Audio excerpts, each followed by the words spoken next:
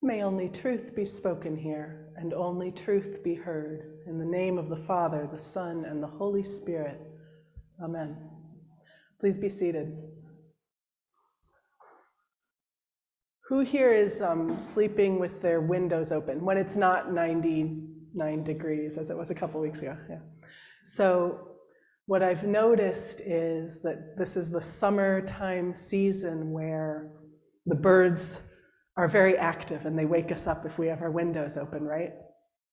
And this week I noticed, and our Bible study group noticed, when we looked at this story of creation from Genesis, we noticed how the light appears before the sun. Did you notice that? When God creates the heavens and the earth, first God creates light, and then God creates the two great lights, one to rule the day and one to rule the night. And these summer days when we are laying next to our open windows in the night, the very first thing that happens, it must be around 4:30 in the morning, is that where it was dark, there starts to be a little bit of light. And then you can hear the wind, so you know the vegetation is there. And then the birds start talking, and the whole world seems to light up. When Archbishop Desmond Tutu does his children's version of this story of creation, he says, after the birds are created, he said, suddenly the world became very noisy. And that's how it feels in the morning.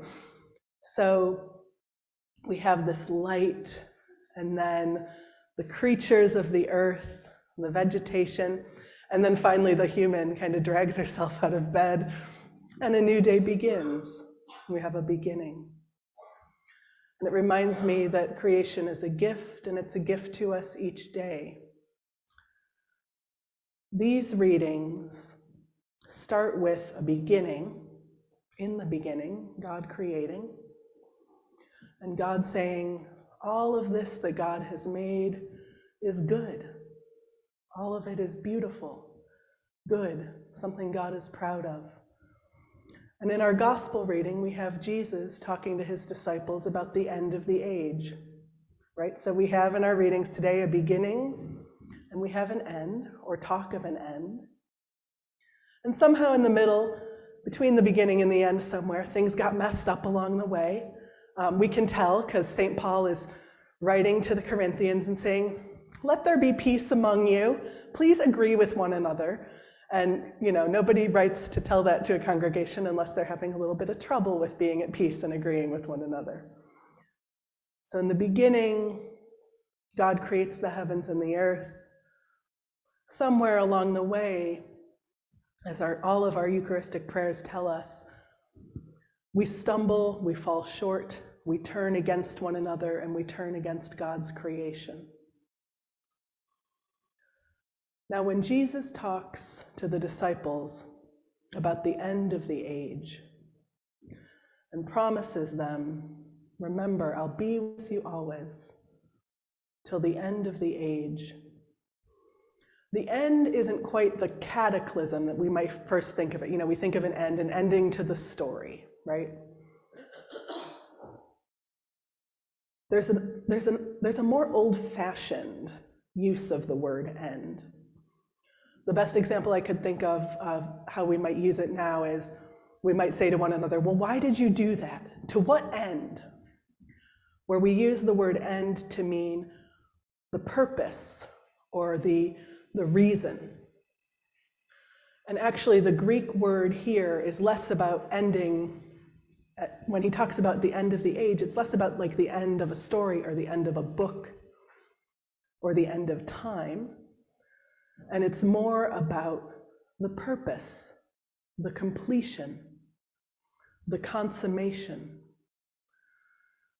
So it's less that the story is cut off at the end of the age. The end of the age is the time that Jesus looks ahead to that season when God's world will be complete, will be whole, will be consummated and fulfilled for the purpose that it had from the very beginning, which is that it is good. And this world and everyone in it are made in God's image. And the purpose, the consummation, is that we would all know and see and realize ourselves to be part of God's dream for the world that has been there from the very beginning. From the very beginning, God said, "Let us make humankind in our image, every one of them made in the image of God." And God tells the people and all the creatures at the beginning, he says, "Be fruitful, bear fruit, multiply." And Jesus, before the ascension, standing there in Galilee with the disciples after his resurrection, he says, "Go forth, go to every nation, tell all of them this good news, and baptize in the name of the Father, the Son, and the Holy Spirit." He's talking about being fruitful, about multiplying, about making sure that everybody knows what God's dream is. That everybody knows that God's dream is and will be, and always from the very beginning has been, that the world is good, that heaven and earth and every human being are full of the love of God. And just as God charged us in the beginning to be fruitful and to multiply and to help God to create together more love, more beauty, that purpose has never been lost. Our purpose, our completion, our end is to create with God, to be with God, agents of God's love, even in those seasons where we've turned against one another, where we can't agree, where we need to be admonished to find peace and to be at peace with one another.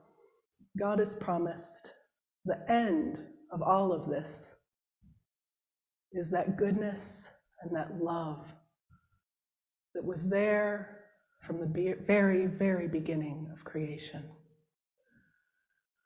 And there is no point from the beginning of our day to the end of the day, from the beginning of God's creating the heaven and the earth to the very end of the age, there is no time that God has not been with us. There is no time that God will not be with us. Jesus said, "I am with you always, to the end of the age, until God's purpose for this world, which is love, is truly complete." Amen.